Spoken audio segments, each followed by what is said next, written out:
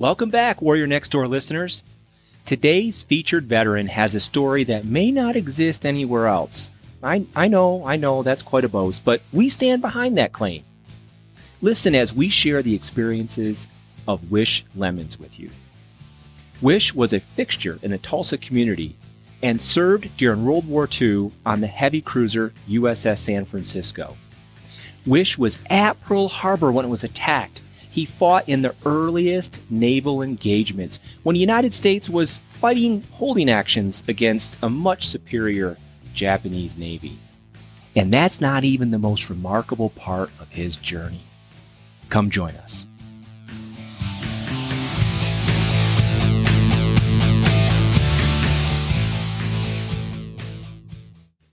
This is the Warrior Next Door podcast, where we feature oral histories from veterans whose stories provide an intimate look at world history and how it still affects us today. All the veterans featured in this podcast were interviewed by us while serving as volunteers for the Folk Life Center at the Library of Congress. Our interviews, almost 200 in total, were conducted with veterans who lived in our cities, our neighborhoods, and often, you guessed it, right next door to us. Welcome to our journey. And we could hear through the hull of the ship any kind of noise, and man, there was lots of noise. We could hear the big guns go off on a ship. We could hear the 1.1s going boom, boom, boom, boom. Oh yeah, what you just heard there was Wish Lemons, a fixture in the Tulsa area, and someone we had the good fortune to interview back around 2005, 2006. And he is a Pacific warrior. He fought on USS San Francisco during the earliest days in World War II when things were not going good for the United States. And that's not even the most amazing point of the story. So for the Warrior Next Door listeners, strap yourself in and get ready for an amazing experience from someone who joined the military in a way that we think no one else in the military in World War II probably did. So my name is Tony Lupo. And I'm Ryan Fairfield. And welcome to the latest installment of the Warrior Next Door podcast. All right, Tony. So tell me about you. You're the fella who was lucky enough to interview Wish Lemons. Give me an idea of how this project started and how you met him. Yeah, so interviewed him at a place, really a retirement community in Tulsa called Montereau. And for those who have something pop up in their mind's eye of what a retirement community is, you're going to have to replace that with a completely different version, because this was more of a resort than a retirement community. Yeah, it's very nice. It was beautiful. I mean, it's a place where people could go and retire in dignity. They had privacy. They had their own apartments. They had their own medical facilities on staff, like a nursing home would have. It was bright. It was sunny. The facilities were like top notch. And if I remember correctly, and I actually didn't, I think the inn for Montereau had to do with a connection that you made there when we first got into Tulsa and started interviewing veterans from Tulsa after we moved from Houston to here. Yeah, I was trying to recall how this project really kind of nucleated and everything. Whenever you and I first got plugged into interviewing veterans in the Tulsa area, after we both kind of moved up here with separate companies, there was this fellow Herb Ponto who was one of the guys that was involved in the World War II Veterans of Tulsa group, and he said, "Yeah, why don't you come to one of our meetings and you can just kind of meet all the guys." And there's probably 40 vets there. Yeah. At the time. I'm like, oh my gosh, And so anyway, we meet Herb, and we actually interviewed Herb not long after that. He was the first interview we did in Tulsa as a team after we had done so many down in Houston. And then, a few years later, Herb calls me out of the blue one day. He goes, "I just moved to Montereau," and he said, "There are 100 World War II veterans living here." Yeah. And I was like, "Oh my gosh." He goes, "You need to see if you can come out here and do one of your interview projects and interview a bunch of veterans." I'm like, "Oh my, Herb, that would be fantastic." Yeah. So he put me in touch with the activities coordinator there. I forget her name now, but super nice. And she said, "Yep, that sounds like a great thing to do." And so we got hooked up there. We got a whole list of veterans. I think we had around 30. Yeah. at least, Yeah. that signed up to be interviewed.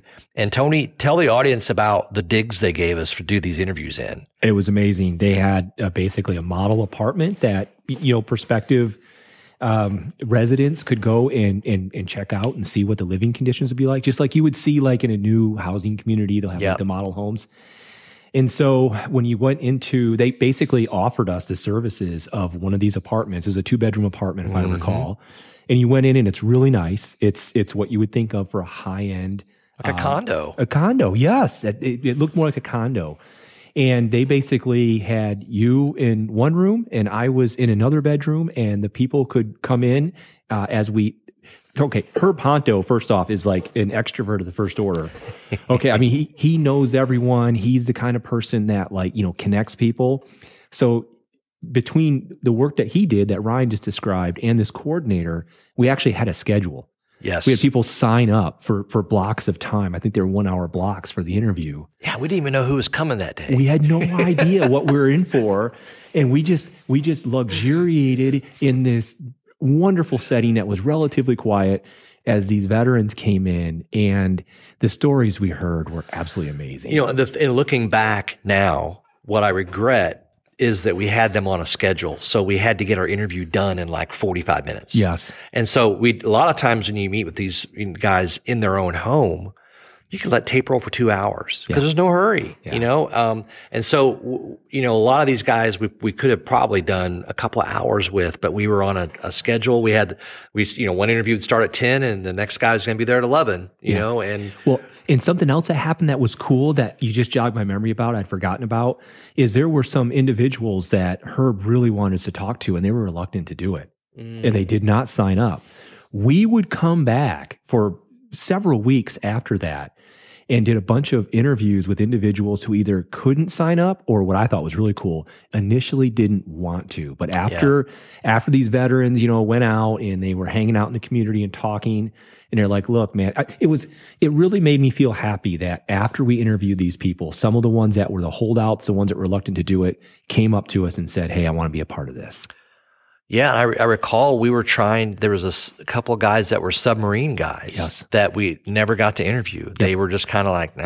Yeah, some of them never felt comfortable doing it. No, I know. And, but no, it was a great project. And, I think we both cherished those interviews we did and those relationships we made with some of these guys too. So it was awesome. And let me describe to the audience a little bit about what Wish Lemons looked like and what my first impressions were. So again, we're in these really well fitted out rooms, nice and quiet, and in comes Wish Lemons. And the first thing that I noticed was he's tall and he was in good shape, and that he was very active, and that he was very gregarious and outgoing. And he had this really deep baritone, like radio voice. Yeah, you just heard it in the opening clip. Yeah, you heard it in the opening clip. You're going to hear a lot more of it. And so immediately I saw this individual who looked like he took care of himself as a younger man, or was blessed with good genes, or both. He was about 6 feet tall. And you got to remember, back in the World War II generation, the average height for an American, especially coming out of the Great Depression, was like 5'6", 5'7". So he was tall. He had this pure white snowy hair on, or snow white hair, and then he had this. His name is Wish Lemons. He had this lemon colored yellow, like starch pressed. What other color would he wear? I mean, he had a tie on. I mean, he was dapper. That's the word. Yeah. And he comes in, big booming voice, barges in the room. How you doing? I'm Wish Lemons. Who are you? He was he was someone who he had a commanding presence. Yeah. And I was not ready for what was about to come out of his mouth. Like Ryan said, all we had was a schedule. Right. We didn't. Yeah. And so what you guys are going to hear as we start rolling these clips is not only a relatively rare set of experiences associated with the time that he served, which is very, very early in the war, including being at Pearl Harbor. But his journey into how he got in the military is unlike any story I have ever heard before or since. In any format, in any book, in any sort of media that I have. And Ryan and I are total geeks with this stuff. Audience, you are going to hear something that, if it happened to you in your life, might cause a mental breakdown for some people. You can't believe it. These are the sort of things that we have these weird dreams about at night that actually happen to him. So before we get started, just a little public service announcement. We are citizen historians here. We don't have people. We are punk rock podcasters. Everything we did on our own. And we did it as volunteers. We never asked for any money or anything. We just wanted to hear these experiences, hear these stories. And that means that the audio clips from some of these are going to sound a little better than others, or worse. In this case, the audio from Wish Lemons is going to sound good, but you're going to hear that thing I was telling you about when a microphone is near someone's shirt, and he was like super animated. So if you hear a little bit of that staticky, picture in your mind's eye this tall, white-haired man with a commanding presence gesticulating wildly. It's like some Italian dude because he's trying to bring back to us the things that he experienced. So you can look at it as noise and let it distract you, or it could be seen as an audio patina used to amplify certain things he's saying. That's a good setup. So what happened was Tony had a lapel mic on Wish's collar. Wish was wearing a very freshly pressed, heavily starched shirt that grinds against the microphone as he moves. Yeah. And so it sounds a bit like an AM radio. Right. Because we what we're having to do here is pull down some of the high end on the EQ to get rid of some of where that noise resides on the spectrum. So anyway, just bear with us, but his voice cuts through that and you'll get used to it, and we'll recap anything that may, come across with a little too much static or something. Yeah. So with that being said, we'll go ahead and roll these clips, and let's go ahead and roll the first one, Ryan. I was on board a troop ship in the middle of the Pacific, headed for Pearl Harbor. I was already in the Navy, and we arrived there on the 10th of December, just 3 days after the attack. And it was still smoking. And people were so scared they didn't know what to do. Everybody just assumed the Japs were going to come back because they wrecked the whole Navy operation there. Well, anyway, we pulled in there, and believe it or not, they were so jittery, and they had very few planes left. They took all the planes there at Pearl and scattered them over the field, and then took them in and put them in the hangars. They figured we were a heck of a lot more replaceable than those planes were, which was a little bit scary. But anyway, I got off the troop ship, and they put me to work typing. At the time, I was a third-class petty officer, a yeoman. And they said, well, anyway, the funny part in that, maybe I ought to go back.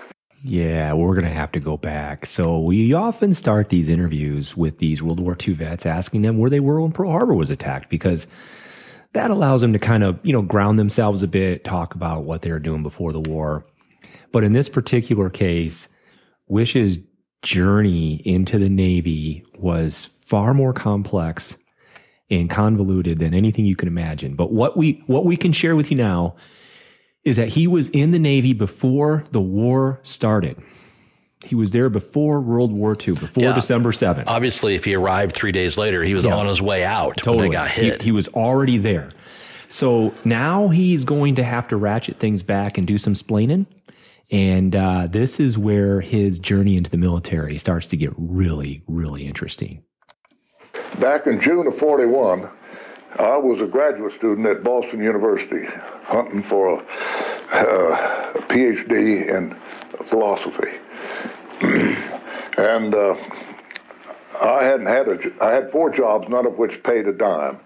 They all gave me troops, tuition, breaks, sleeping, all that kind of stuff.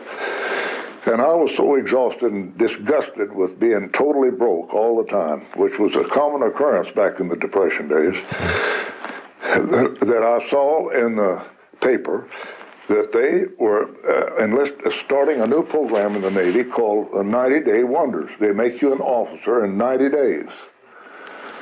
And so I thought, by George, I think I'll just apply for that. At least I'll have some income. I didn't know there was going to be a world war.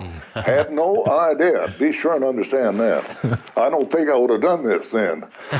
Anyway, they accepted me, and it was no problem. And there in Oklahoma City, where I was, and they gave me a physical, and they got me all in the Navy, and I got on the train headed for Chicago, the Naval Training Station there, where they were going to give us that training of 90-day wonders, and that I'd be an officer when I got through. Well, that sounds like a deal. So for those who may not know what the 90-Day Wonder is, it was part of the United States Naval Reserve Midshipman School. And it was something that was started actually the year before he applied, in June of 1940, when FDR and the military started to kind of read the tea leaves and say, I think war is a-coming, and we're not ready for it. And we're going to need a heck of a lot more officers and leaders and soldiers and tanks and planes and everything. So the goal was to train about 36,000 of these Naval Reserve officers so that they could command what was a vastly expanding U.S. Navy fleet. And so what he's referring to is this big buildup, and he had college education, so he could have gone to what this would have been, which is kind of an OCS, officers kind of candidate training school. And after 90 days, after you got indoctrinated and had the training, you would come out as an officer, an ensign. So, I mean, that sounds pretty good. That's interesting because, later on in Vietnam, the 90-Day Wonders kind of mentioned it in a little bit of a derogatory term. Absolutely. Because they were basically, shortcutting, the system that everyone else was in to leapfrog and go up the chain. So, but what's interesting here is the fact that, they were preparing for war. They needed people bad, and they were realizing it. They were only 6 months out from being in a world war. And you got to keep in mind, these guys were going into the reserve. So the idea was to go to school, become an officer, go in reserve, get paid, and hope there's not a war. But this isn't, so okay, I said, his path to the military is kind of interesting. This doesn't sound super interesting. Well, keep listening. Anyway, we arrived there, and on the second day I was there, they gave us another physical. And do you know, they said, we can't accept you. Your teeth don't meet right. They were judging on the basis of Annapolis standards. And later on in the Navy, I sold them to officers like this. But, they wouldn't meet right. I might be in the air and have trouble with my hearing and ear and all that. So they said, we're going to have to discharge you. Now, we can't give you an honorable discharge because you really haven't been in the Navy yet very much. And number two, we can't give you a bad discharge because that's not going to be right. So we're going to give you a good discharge. I'd never heard of one. So they gave me a good discharge. By the way, when I left Oklahoma City, there must have been 50 to 75 people there at the Santa Fe Railroad Station waving goodbye to me and saying so long and what a great thing this was. And I was so excited about it. Then I had to come back with the tails between my legs to Oklahoma City and telling them that I had been discharged because my teeth didn't meet right. That was very upsetting. That would be tough. It would be. I mean, here he is. Hey, I'm going to go be an officer. I got this degree in philosophy. I can't do anything with it. And dad's probably thinking, oh, thank God, he's going to go be an officer. He's going to make money. Well, I mean, and I don't know how many times we've heard guys that joined the military that the teeth thing was a big deal. Especially back then. Yeah. This is pre-war, and the enlistment standards or recruitment standards were much higher. And he's absolutely right. And we have interviews like with Harvey Hunt and others where they talk about as the war progressed, they had to be a little less picky about things like your teeth. And in fact, the military started to do a lot of work to fix these things. Yeah, right. To allow these men to go ahead and participate in the war. Yeah, because they're turning away a lot of guys. Yes. And probably turning away more than they were bringing in because of these standards. Well, here you got this, and you're going to hear more about this later. Because of the depression and the malnutrition. Absolutely. Yeah. So you got this big strapping 6-foot, college-educated dude, and you turn him away because of his bite. So yeah, that would get fixed. But so all right, we've already hit kind of a bump in the road, right? I mean, the story was, hey, I'm going to go and be a 90-day wonder, and now he's kind of got run off. So how did he get in the Navy? So we're going to go ahead and kick the next clip around, and you're going to start to see the strangeness in his odyssey develop. Well, the end result of it was I still wanted a job that paid something. So I said, well, surely there's something else that I can do in the Navy. And so they said, well, yeah, you ought to with all, you got a master's degree and in philosophy and a year on a PhD at Boston. And so we'll find something. So they went to work. Well, you know what? They couldn't find anything. What would they do with the guy whose education was in the realm of philosophy? Because I'd planned to be a professor of philosophy in some Ivy-covered school back there, you know, one day. Well, can you type? Yeah, I'm an excellent typist. Okay, we'll make you a third-class petty officer and put you in the Navy. Well, they didn't say anything about my teeth not meeting right at that time.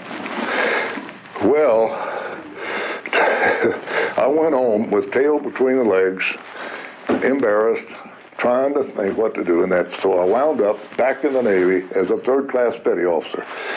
They sent me with a whole trainload of cadets to San Diego Naval Training Station. I assumed to get trained. You ready? Okay, so basically he ended up going to the Navy anyways. He is not going to go in as a 90-day wonder. He's going to go in as a petty officer, but he still needs to go to boot, still needs to get trained. He needs to do all this stuff. He's not going to be an ensign. He's not going to hang out with the cool kids initially. But you know what? He's in the Navy. He needs a job. We're still in the tail end of the Great Depression. So, next clip talks about his renewed journey into the Navy, not as an officer, but as what will become a petty officer. So in this next clip, you're going to hear about him. Basically, he arrives at the San Francisco Naval Yard, where he's going to begin his basic training. Hey, Lemons, come here. I went back and said, what are you doing here? I said, well, I came here to the Naval Training Station to be trained. Well, that's not what your orders say at all. You're supposed to go to the Naval Submarine Base over across town. Well, how do I get there? Well, I said, well, just tell the bus driver that's where you want to go, and they'll take you. They'll see that you transfer and all that kind of business. So I went over there, and I didn't know what to do. And I walked into this big area, and there was 2 or 3 big buildings. And I said, well, where do I go? And they said, well, you go to that building there, and go up on the porch, and there's a big plaque up there, and it's got everybody's orders that are coming in here on there. You'll find your name up there, Lemons, just alphabetically. So I went up there carrying my suitcase, and I didn't even have a sea bag at that time. And there it was, Lemons, Wishart F. Jr., FFT, USS San Francisco. Oh, there we go. So audience, he has not been through basic training yet. He showed up to San Francisco with the idea that he was going to go to basic training, get uniforms, get a sea bag, do the exercises. Learn how to be in the Navy. Learn how to salute, don't know what a rank is, all the things that you got to learn in military. He thinks he's going there for that. And somehow his orders are not to go to basic training. It's to report to the heavy cruiser, the USS San Francisco. I mean, could you imagine what kind of shock that would be? Was typing that way, and the Frisco wasn't out there. And so you got to wait a couple of days, it'll be through here. And sure enough, about the 3rd day, hey, Lemons, here comes your ship. And I looked out there, and I saw the mangiest thing. That thing had already been to sea for a long time, and there was a postcard picture of it out in the drugstores that was beautiful, showing the Royal Hawaiian behind and palm trees and all that. USS San Francisco, a heavy cruiser, 900 feet long with 600 crew. Yeah, and so it's a trip. Is while he was waiting for his ship to come in, as they say, he was looking at postcards to see what the ship looked like. He had no idea what a heavy cruiser looked like. I wonder if they have Hawaiian girls on board. So I mean, a postcard isn't going to show, a war-weary ship, or it wasn't even a war at this time, just a weary ship. It's going to show, in dock, fresh coat of gray and all that. And he's like, oh man, and this is really exciting. I mean, well, course, he still has trepidation because he doesn't have any clue what he's doing. He's still in his civilian clothes, by the way. He doesn't even have a uniform because he hasn't been through boot yet. But he's got a master's degree in philosophy, though. Exactly. Well prepared for war. So while he's waiting around for the ship, he's looking at these awesome photos, and then it shows up, and it just looks like a dog's breakfast. Oh, man. It's all beat up, and we're going to talk a little bit more about that in a minute. So, now he's about ready to join his new duty on the USS San Francisco, and this would have been sometime between end of July and October of 1941, so before the December 7th attack on Pearl Harbor. They issued me my clothes, which didn't fit. It's like he's swimming or something. And put me in size 12 shoes, and I got a 13 to 14 foot. Oh, no. And because they didn't have anything bigger. I don't know what that basketball player, that giant, would have gone with size 22. But, well, they packed my bag for me, and I went down and got on a boat, and they went out. We had to climb a ladder, chain ladder, up there. And so they... Just a second. You haven't been through boot camp or anything. You've signed up. Nothing. Now they're putting you Never on a ship. had any instructions at all. They're just putting you on a ship. Yeah. Okay, go ahead. That's why I say I don't think it's ever happened before. I've never heard of this. Go ahead. And I think the explanation is that the 3 days that I spent at that Chicago Naval Training Station, they gave me a good discharge, meant that I'd already been to boot camp. Well, that makes sense. I was trying to think. I was like, what faux pas happened here in the paperwork? Because you're right. I mean, but wouldn't they have had this happen before, where they would reject a guy for not having good teeth? They give him. But I guess if this is a brand new program, this 90-day wonder, this is just a completely new everything. And it's a snafu. And he slipped between the cracks here, yeah. And he's climbing up in his briefcase in his civilian clothes. Can you imagine? No, I can't. I mean, you're thinking that they're going to teach me how to salute and march and do all this stuff, and the orders are like, oh, you're going to go on this heavy cruiser. You're like, holy crap! It shows up. It looks like a dog, and then they have to find you uniforms on the ship. The ship is not designed to be a place where this equipment is issued. It's designed where you bring your equipment on. Yeah, you bring it on. Yeah, exactly. Yeah, that's why they don't have a lot of space to store stuff for new guys. and that's why his shoes didn't fit. It's like this is all we can find. Oh, that'd be horrible. It would be. And so now what you're going to hear as this continues is he's on board ship. He hasn't been through basic. He has no clue. And very quickly, members on the USS San Francisco start to realize, what in the hell are we going to do with this guy? So I arrived on board, and they sent me to the yeoman's office, and that chief yeoman took my orders and looked at it and says, oh, what in the hell am I going to do with you? I mean, he was really upset. What do they expect me to do with you? And I said, I don't know, sir. And it said, well, see that can over there? Turn it upside down and sit on it until I think about this and talk to somebody about it. And I sat over there about an hour in misery, wondering what was going to happen to me, whether they were going to discharge me again or not. Anyway, he came back and said, we're going to make you're a typist, I understand. We'll make you the gunnery officer's yeoman. And okay, that's fine. Well, boy, I'll tell you, that was frightening. How I got adjusted. It was, I didn't know anything. Didn't know anything about the service records. Didn't know. Here I was a yeoman. They're supposed to be an expert on that sort of thing. So basically, it would be like taking Chris or I. That's right. Without a day's training and putting you on board a heavy cruiser in wartime. In the worst part of the war. In the South Pacific. Yeah, we're getting our butts shut off. I can't imagine. I mean, you probably didn't know Navy protocol. No, I didn't know. I didn't know how to really respect officers. Yeah, I didn't know what to do most of the time, and I didn't know what up deck or down. They're talking about this deck and that deck. It's like, over there. They had to tell me everything. day. I mean, it would be amazing. I mean, but thank God the Lord gave me an accepting spirit. I had a lot of criticism, and people, And the other thing is the cruiser fleet early in the war shot up pretty bad. Oh, man, this thing, they finally, at the end of the war, it had been hit so many times that they took it apart and sold it for scrap. Was it ever hit when you were on it during the battles? You got lucky. They tried, and I felt the near misses. Yeah. And spent most of our time firing ahead of the troops as they made these things on islands, invaded those islands. Yeah.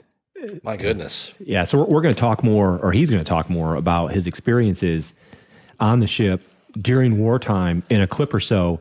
But I want to, the next clip talks about the problem that he had a little bit with the crew. So you got to remember that because of this snafu, the Navy thought that he was someone who'd been through boot, been through some sort of training that allowed him to have a rank of sorts when he would go on board ship. Well, this rank that he ended up getting was higher than a large number of people on the ship. So so as word got out that the Navy screwed something up royally, and they basically have a civilian on board ship that's trying to figure out what sort of sailor work they're going to do, and then they find out his rank, and it's higher than theirs. So, yeah. That's not going to be good. No, so play the next clip, because when he talked about this, I was like, oh, I hadn't even thought about that. We took off then. That was the 10th. No, it must have been 11th, 12th, 13th. And then in 3 days, we shipped out of Pearl. Now, fellas, we went with all that was left of the United States Navy at Pearl Harbor. I mean, there was an aircraft carrier, and I can't think of the cotton-picking name. One aircraft carrier, 4 heavy cruisers, and 11 destroyers. No battleships. All of them had been absolutely ruined. And we had no radar, and we were heading out to the South Pacific because we expected the Japanese to return at any time. Well, and I was the second Naval Reserve on board ship. One other guy had gotten in first, and then me. But you've never been on a ship before. No, I was a reserve. And then I discovered that guys on that ship had been striking for third-class petty officer for 7 years. And here the government made me a third-class petty officer right off the bat. If I'd have been an officer, then nobody would have questioned me. But as it turns out, everybody knew I was stupid and didn't know a thing about what was going on. Yeah. Oh, gosh. So you hear a little bit of foreshadowing about what is to come. He's at Pearl Harbor, and it had been bombed, and now they're about to sortie out in the Pacific. But before we get into that part of it, that history of the ship that he's going to talk more about, I wanted to spend a little bit of time talking about the USS San Francisco itself. So the USS San Francisco is a heavy cruiser. It was commissioned in 1934. So the ship was about, 6-7 years old by the time he went on board of the ship. And it was a class of 7 heavy cruisers. And these heavy cruisers would have been the most modern cruiser that was available when the war started. Now, it wouldn't be very long after Pearl Harbor when all of the productive capacity of the United States would start to bring a lot of new ships into the Pacific. But for about the first year after Pearl Harbor was attacked, through all of 1942, the United States had to get by with a decimated fleet. Every single battleship we had at Pearl Harbor was either sunk or damaged. Yeah. And a whole number of auxiliary ships and other cruisers, and our fleet was really decimated then. So for the first year of the war, a lot of the heavy fighting that took place on the high seas, especially down south along the islands of Guadalcanal, had to be done by these heavy cruisers. That's all we had left. And because of that, they suffered horribly. And as Wish talks more about the USS San Francisco and the actions that he gets in, we're going to talk more about that later. But basically, this cruiser was, as he mentioned earlier, was about almost 900 feet long. It weighed a little over 10,000 tons. It had 9 8-inch guns. That was its main armament, and a whole series of secondary and tertiary armament like 5-inch guns and anti-aircraft guns. Yeah, so he's just talked about leaving Pearl Harbor and actually, joining the fleet as now a wartime sailor who still hasn't been through basic training. And as I know, and as he mentioned earlier, when he first saw the ship along Long Beach in San Diego, he said it looked terrible. It looked all beat up. Well, Ryan has a chance to look into this a little bit more, and let's go over a little bit about what the ship was doing in Pearl Harbor. Yeah, I'm just looking at this is just Wikipedia's entry on the USS San Francisco CA-38. Sorry, that's the designation for the ship. And it says for the entry on the Pearl Harbor attack on December 7th, San Francisco was in Pearl Harbor. The USS San Francisco was in Pearl Harbor. Remember, Wish is not he was on a troop ship. He arrived December 10th to Pearl Harbor, but the San Francisco was already there. It was awaiting docking, cleaning of her heavily fouled bottom. Remember, he said it looked like a mangy dog. Right. Her engineering plant was largely broken down for overhaul. Her ammunition for her 5-inch and 8-inch guns had been placed in storage. Her 3-inch guns had been removed to permit installation of 4 1.1-inch quadruple mounts, although the mounts had not yet been installed, and her 50 caliber machine guns were also being overhauled. Only small arms and 2 30 caliber machine guns were available to defend the ship at Pearl Harbor. Mm-hmm. Moreover, a number of San Francisco's officers and men were absent. At 7:55 a.m. on December 7th, when the Japanese planes began dive bombing Battleship Row near Ford Island, off-duty signalman Ed Ifkin was relaxing at the signal bridge, and he says, quote, "I was reading the newspaper I just bought at the kiosk on the wharf when an airplane buzzed over my head and that big red meatball was on its side. I was trained to recognize foreign insignia and knew right away it was Japanese. I telephoned down to the bridge and told the duty officer, and he said, 'Ifkin, you'll go on report for horsing around,' when boom, the first torpedo hit the USS Oklahoma. Our guns were down, so a bunch of us climbed over to the New Orleans. It was berthed right next to us, and we spent the next 2 hours feeding ammunition to the gunners." This guy, Ed Ifkin, was recognized as the first U.S. sailor to report the Japanese attack. By 0800 a.m., I guess that's redundant. By 0800, the attack on Pearl Harbor was well underway. The men of the San Francisco secured the ship for watertightness and began looking for opportunities to fight back. Some, like Ifkin, crossed over to New Orleans to help man anti-aircraft batteries on that ship. Others began using available rifles and machine guns. Ammunition for a 50 caliber machine gun was transferred to the Tracy for use, which is another ship nearby. When the Japanese left, quote, he said, "The entire harbor was a shambles. The fires, the oil, and the water from the torpedoed ships, the Arizona burned for 2 days. San Francisco was undamaged, amazingly." Yeah, one of the few ships that was undamaged. After the attack, and it worked, and then work resumed to make her combat ready. I wonder if she was sandwiched between two ships and she was barely kind of protected from torpedoes. So that happened a lot, like with the New Orleans. That happened to the New Orleans, where the ship in the berth next to her, the New Orleans was in there for a very similar treatment. Yeah. Right. And so you had all these ships there that basically getting ready for a war that the United States knew was coming, and they just weren't ready. On December 14th, now, this would have been whenever Wish was actually aboard, the cruiser left the yard. The scaling of her keel had been postponed for more urgent repairs to other ships. Imagine that. On December 16th, she sortied with Task Force 17 to relieve Wake Island. Wow, they went out to Wake. Yep. The force moved west with a Marine fighter squadron aboard the Saratoga, and that's the one he was probably having a hard time remembering. Yes. And a Marine battalion embarked on the Tangier. However, when Wake Island fell to the Japanese on December 23rd, Task Force 14 was diverted to Midway, which it reinforced, and on December 29th, the force returned to Pearl Harbor. So that's where we are right now. What Ryan just described. What a whirlwind for Wish. Yes. My goodness, to come in on this troop ship. Yep. The harbor's still smoking. Which probably took forever. We know from Harvey Hunt's story how long it took on these troop ships to move. They're probably moving at 3 miles an hour. Right. They're going halfway across the Pacific. And then they pull in. They probably, maybe not. Maybe they didn't get word that Pearl Harbor had been attacked until I wonder if they knew. I would imagine that that's something you'd want to tell your soldiers as they were going into Pearl Harbor. Prepare yourself. And I never asked him that because the story of how he got in the military was so, I was kind of numb at this point. Like, holy crap, what's going on? But yeah, I would have liked to have found out how he did find out about when Pearl Harbor. What were people talking about? He's on this troop ship heading to Pearl. And think about this. Think about the fact that they're out to sea and he's arriving at Pearl Harbor on December 10th. Guess what else happened on December 10th? Germany declares war on the U.S. Oh, that's right. Everything's coming down. Everything's crashing down around him. And you heard him say earlier, the only reason he wanted to join the Navy was to make some additional money.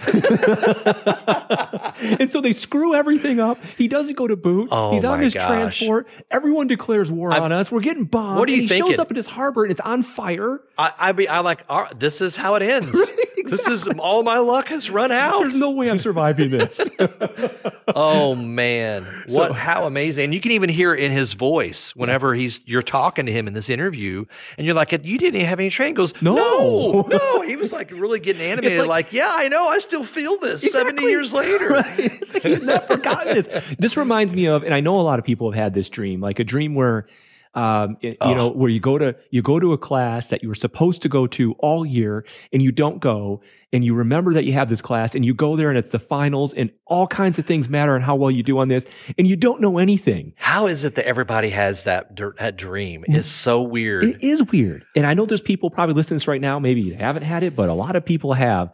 Well, in that dream that we have, at least I get this sense of being like helpless, like, oh my gosh. Because you're graduating panicked. at the end of that semester. And this means you can't graduate. There's no way I can because I haven't been going to class all year. I don't know what I need to know. And it's a requirement. You need it to graduate. This is a real life example of that. Yeah. Where he's being thrust into a war where he could die and he doesn't know what the hell he's doing.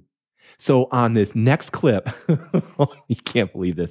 You're going to hear what he ends up doing on the ship as a civilian in uniform. Imagine something in your life that you've had to train for. A fireman, a teacher, a welder. Now imagine being forced to do that with no training at all while your life is at stake. That's what you just heard in this first episode, featuring Wish Lemons. Next week, we'll highlight Wish's experience in combat as what is left of the U.S. naval forces at Pearl Harbor are sorted out for the first time to face the mighty Japanese Navy after the disastrous attack on December 7th. Stay tuned.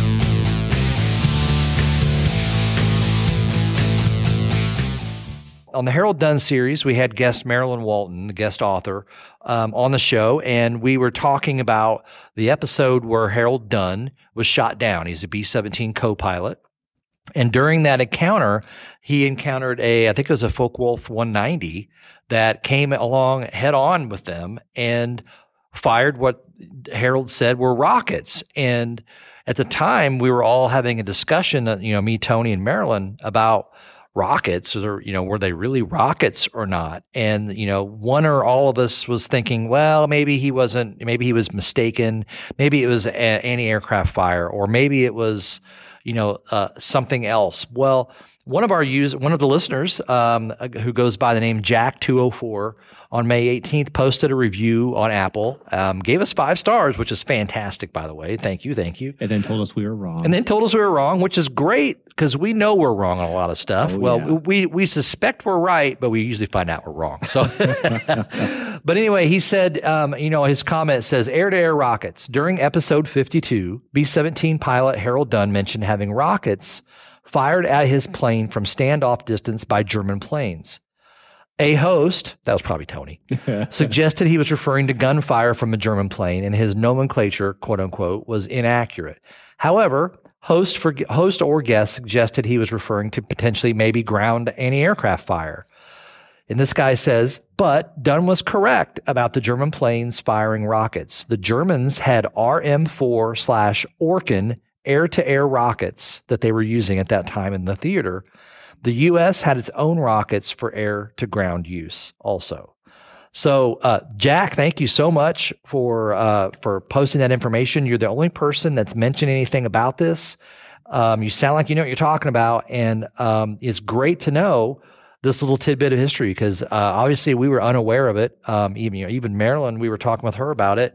She was unaware of it too. So, I'm always amazed at the technology that gets employed in the theater. We're always learning stuff all the time. It's just like with Dorothy Gibbons' interview series we did, and we find out that she was working at a drone base, a place that was making and testing out drones during World War II. So fantastic stuff. Well, think of the battlefield in 1945.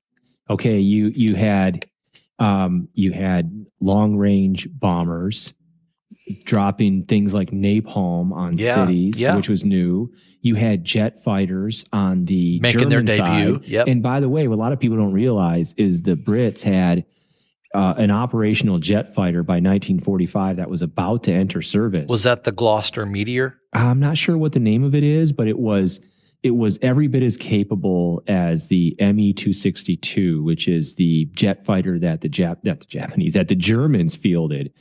And now we're talking about being able to fire rockets, which is kind of a precursor to a lot of the missile technology that would start to develop in the late 50s and then carry over into Vietnam. And now today it's the primary mechanism for air-to-air, air-to-ground warfare. Right. And so it's really interesting to see a lot of these technologies develop really to the point where they became a harbinger of what was going to come in what we live with today, what we see today. So yeah, when we did the interview and the podcast with Mary Walton, it was kind of like, oh, I don't know about rockets and stuff, but no, there you go. They had them. And they were I wonder, since the Germans were developing, the V1 and the V2 rockets, especially a V2 rocket. Yeah. If these air-to-air rockets or air-to-ground rockets were actually using rocket fuel, or what other propellant would they be using from these planes like this? I don't know. I know that they were using liquid-fueled rockets for the V1, which for people who aren't aware of that basically was an early version of a cruise missile that flew subsonic speeds at low altitudes below radar. Those cruise missiles are still being used today as in a Tomahawk, and the Russians are using them against Ukrainian infrastructure. And then that was the V1, I'm sorry. And then the V2 is the Vengeance Weapon 2, which is basically a ballistic missile, which to this day we don't really have a significant, consistent defense for. So yeah, V1, V2 rockets, you had the cruise missiles, you had the ballistic missiles, you had rockets being fired from planes, from the ground, you had jet fighters in the air. What was going to happen later on in the 20th century and 21st century was on full display in 1945. This concludes the first episode of the Wish Lemon series, and I just want to add that Ryan and I really appreciate everyone's support as we're a little more than a year into this podcast endeavor. And if you could reach out and share any questions you have with us on Facebook so we can share them with our audience, that would be great. And also, on whatever place you listen to your podcast, if you can just scroll down to the bottom of that and like us or subscribe to us or give us a good rating if you think we're worthy, that would really be helpful, more than you know. So thanks for listening, and we'll see you next week.